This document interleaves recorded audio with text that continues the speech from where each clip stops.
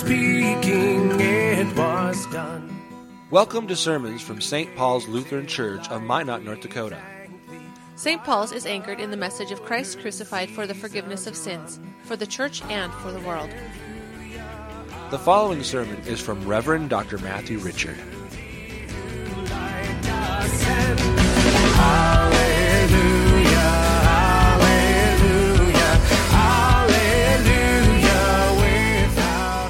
Holy Gospel according to St. Matthew, the 6th chapter.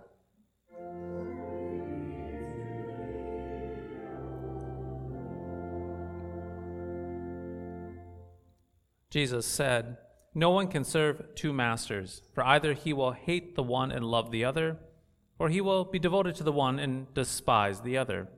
You cannot serve God and money. Therefore I tell you, do not be anxious about your life, what you will eat or what you will drink, nor about your body, what you will put on. Is not life more than food, and the body more than clothing? Look at the birds of the air. They neither sow nor reap, nor gather into barns, and yet your heavenly Father feeds them. Are you not of more value than they? And which of you, by being anxious, can add a single hour to his span of life? And why are you anxious about clothing? Consider the lilies of the field, how they grow. They neither toil nor spin. Yet I tell you, even Solomon in all of his glory was not arrayed like one of these. But if God so clothes the grass of the field, which today is alive and tomorrow is thrown into the oven, will he not much more clothe you, O you of little faith? Therefore do not be anxious, saying, what shall we eat, or what shall we drink, or what shall we wear? For the Gentiles seek after all these things, and your heavenly Father knows that you need them all. But seek first the kingdom of God and his righteousness, and all these things will be added to you. Therefore do not be anxious about tomorrow, for tomorrow will be anxious for itself. Sufficient for the day is its own trouble." This is the gospel of the Lord.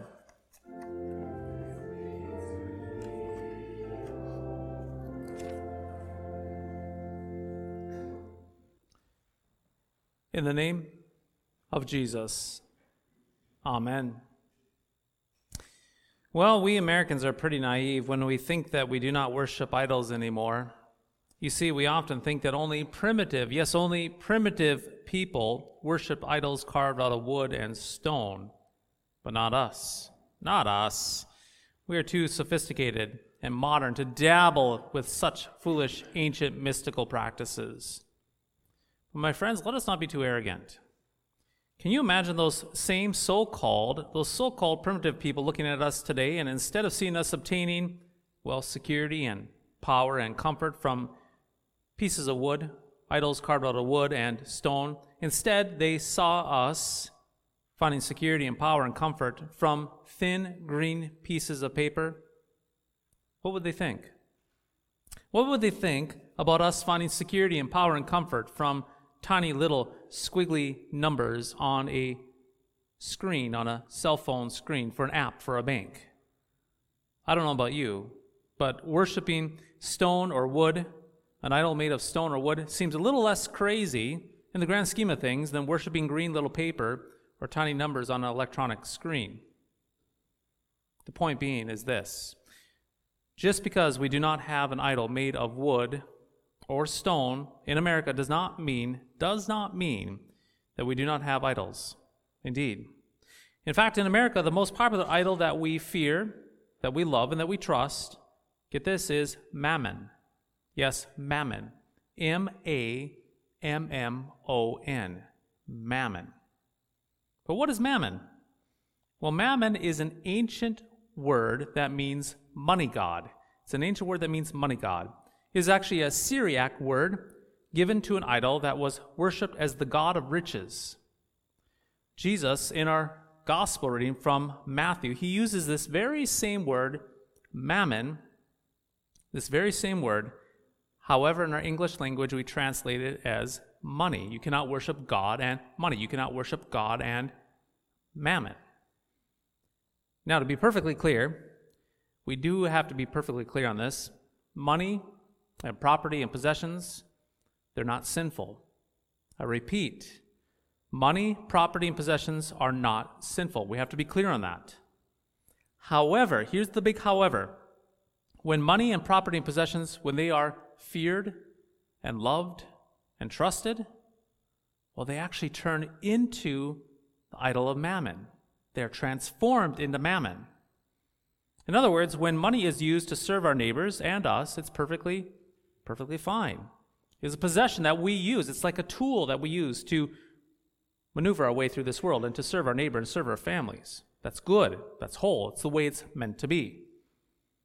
However, when we begin to serve money, yes, when we get to serve money, become servants to money, and when money begins to possess us, well, it then becomes the idol of mammon. It becomes a god to you and me. Now, perhaps you and I would like to think that we do not worship mammon here in America, but truth be told, this love of mammon, it clings firmly to your human nature all the way to the grave. From birth to the grave, it clings to you. Bluntly stated, just to be perfectly clear, there's not a single person in this sanctuary, including me, that is free from the love and the worship of mammon. Whether you have all the money in the world or not a dime to your name, each and every one of us, regardless of our financial status in this world, regardless of our financial status, we all have a deep affection for mammon. The reason is, well, the world considers mammon as the only thing that is important to life. The world believes that mammon is what your soul and your body depend on in order to exist. Without mammon, it's taught in this world that you cannot exist, you cannot even be. And so the love of mammon is not a rich person's problem, it is a human problem.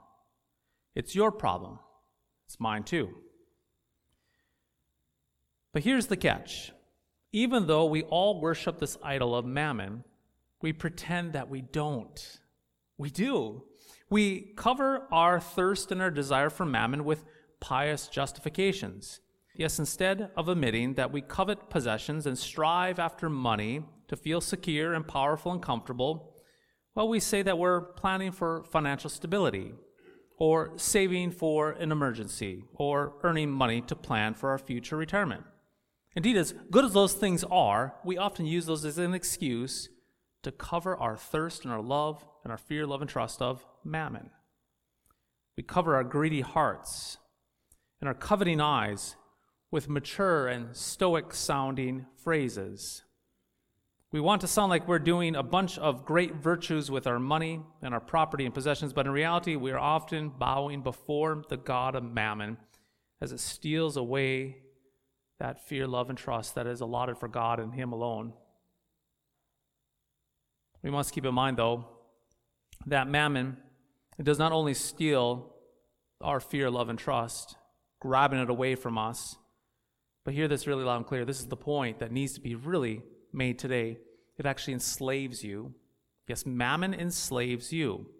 That is why Jesus says that you cannot serve two masters. In our reading from the Gospel of Matthew, you cannot serve God and mammon. You're either possessed by one and not the other, or possessed by this one and not the other. You see, mammon is different from the other sins that we commit, that we all commit. For example, when you go the way of gluttony, well, we drink and eat too much. It's the sin of over-consuming, taking that which is outside of us, drink and food, and over-consuming. We take. And when we go the way of lust, well, we use our bodies and other people's bodies, yes, to satisfy our passions. It is a sin of wrongly satisfying our passions. And when we go the way of arrogance and pride, well, we use possessions and people to fulfill the thirst of our honor, a desire for honor and praise. In other words, with these examples, we use people and things and ideas to serve us. It's directed this way to our heart. We consume, we devour, we take, we pull within. However, mark this, it does not work this way with mammon. Indeed, it does not work this way with mammon. Mammon does not allow us to consume it. It does not allow us to take from it. Instead, mammon demands that we give to it, that we serve it, which is why it enslaves you and me. Now, please do not miss this point. Let me explain why mammon enslaves you and me. You see, early in life, most people never have enough money. They never have enough property and possessions. Just think of all those stories in college and early marriage, scraping by. And so as a result, early in life, you work and work and work. You save and you save and you save.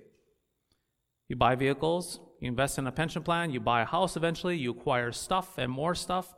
And by the middle age, most people have an adequate amount. Yes, by middle age, most people have an adequate amount of stuff. But then Mammon comes along and it says to you and me, well, you need to have more stuff because you're going to retire soon and then you might not have enough stuff.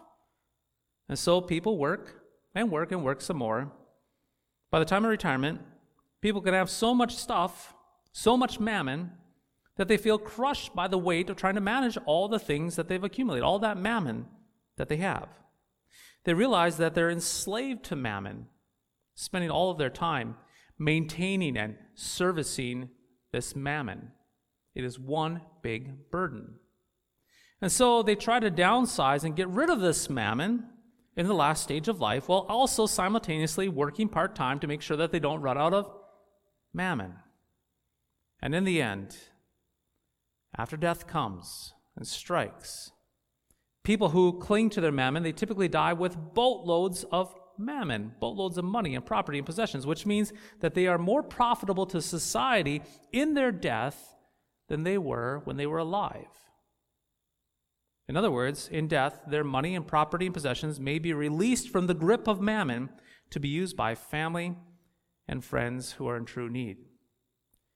Too bad these enslaved people did not help their family members and friends when they were alive. But then again, that is what mammon does to a person. Mammon, it locks up all wealth and makes a person its slave by telling them to collect and to gather and to get more and more and more. It's vicious. Lord have mercy. Now, dear friends, this is how mammon works. It tells us that it cannot be spent for others, and it cannot be spent for ourselves, that it must be saved. It tells us that the more mammon a person has, here's the other key, the more mammon a person has, the more secure and happy and unafraid that person will be. Mammon tells us that if we have it, when we possess mammon, we'll have peace. Kind of like if we're in paradise, the Garden of Eden, if you will. But this is the big fat lie. This is the big fat lie of mammon. Money and property and possessions are not meant to be served by us as if they are a precious God. We do not serve mammon. Instead, money and possessions and property, they should be a tool to be used by us because, frankly, they are not God's. Money and property and possessions, they serve our neighbor, and they serve us and our families. And so, dear friends, listen up. You can never truly possess mammon because it will always possess you. Mammon demands that you protect it, you protect money, that you serve property, and that you get more possessions. Mammon demands your love, demands your attention, demands your service, your devotion and attention, because it is an idol. It's false. It's a false god. And as we know, all false gods, they cannot stand on their own 2 feet. They must be propped up by this sinful old Adam, this sinful heart. And so this is why Jesus says that you cannot serve God and mammon. And you know, Jesus is right. Mammon won't let you serve anyone else except itself. And so, dear friends, it is so very important for us not only to recognize this morning this idol of mammon in America, actually in this whole entire world, but specifically in America, but also to confess our ungodly loyalty to mammon, saying something such as this: "O Lord, forgive us for fearing, loving, and trusting in mammon and not you. Indeed, forgive us for fearing, loving, and trusting in mammon and not you." Baptized saints, it is also so very important for you and me to hear this too as well. Unlike mammon, your God, get this, your God lets himself be used by you. It's unlike mammon that demands your love and never gives you anything in return. Your Lord did not come to be served, as we hear in the Gospels. He did not come to be served by you, but to serve by dying and giving his life for you as a ransom for many, for the sins of the world. So unlike mammon, the gifts of your Lord Jesus Christ are meant to be enjoyed. They're meant to be received and consumed, not for sinful gain, obviously, but for forgiveness and life and salvation, for a conscience at peace, for daily assurance that all is well in Christ. See, these gifts include not only his word and sacrament, obviously given to us, but these gifts of our Lord Jesus Christ, they include the daily bread that he bestows on you. Think about it for a moment. The Lord gives you and I food. Daily he gives us food.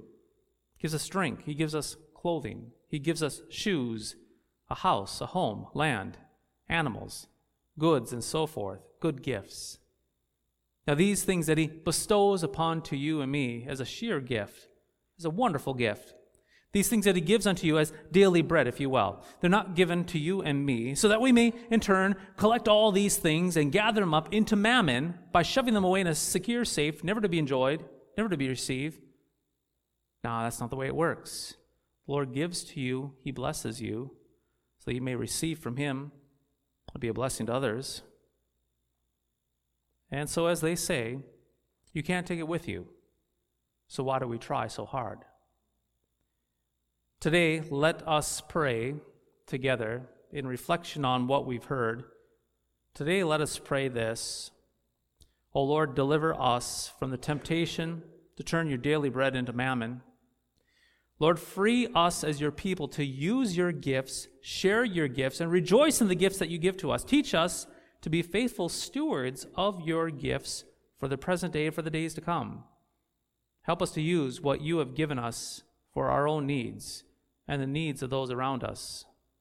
For you, O Lord, are not like mammon, but are the true God who lets himself be used and serves his people. Baptized saints, you cannot have two masters. Why? Because mammon is not real. It cannot bleed for you, but only takes from you. However, you only have one Lord who is real and bleeds for you. His name is Jesus Christ.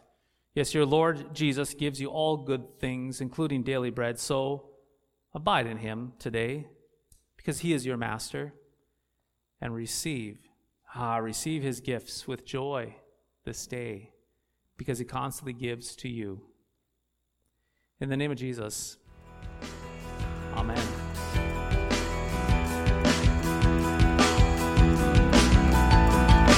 Thy strong word bespeaks us righteous, bright with thine own holiness.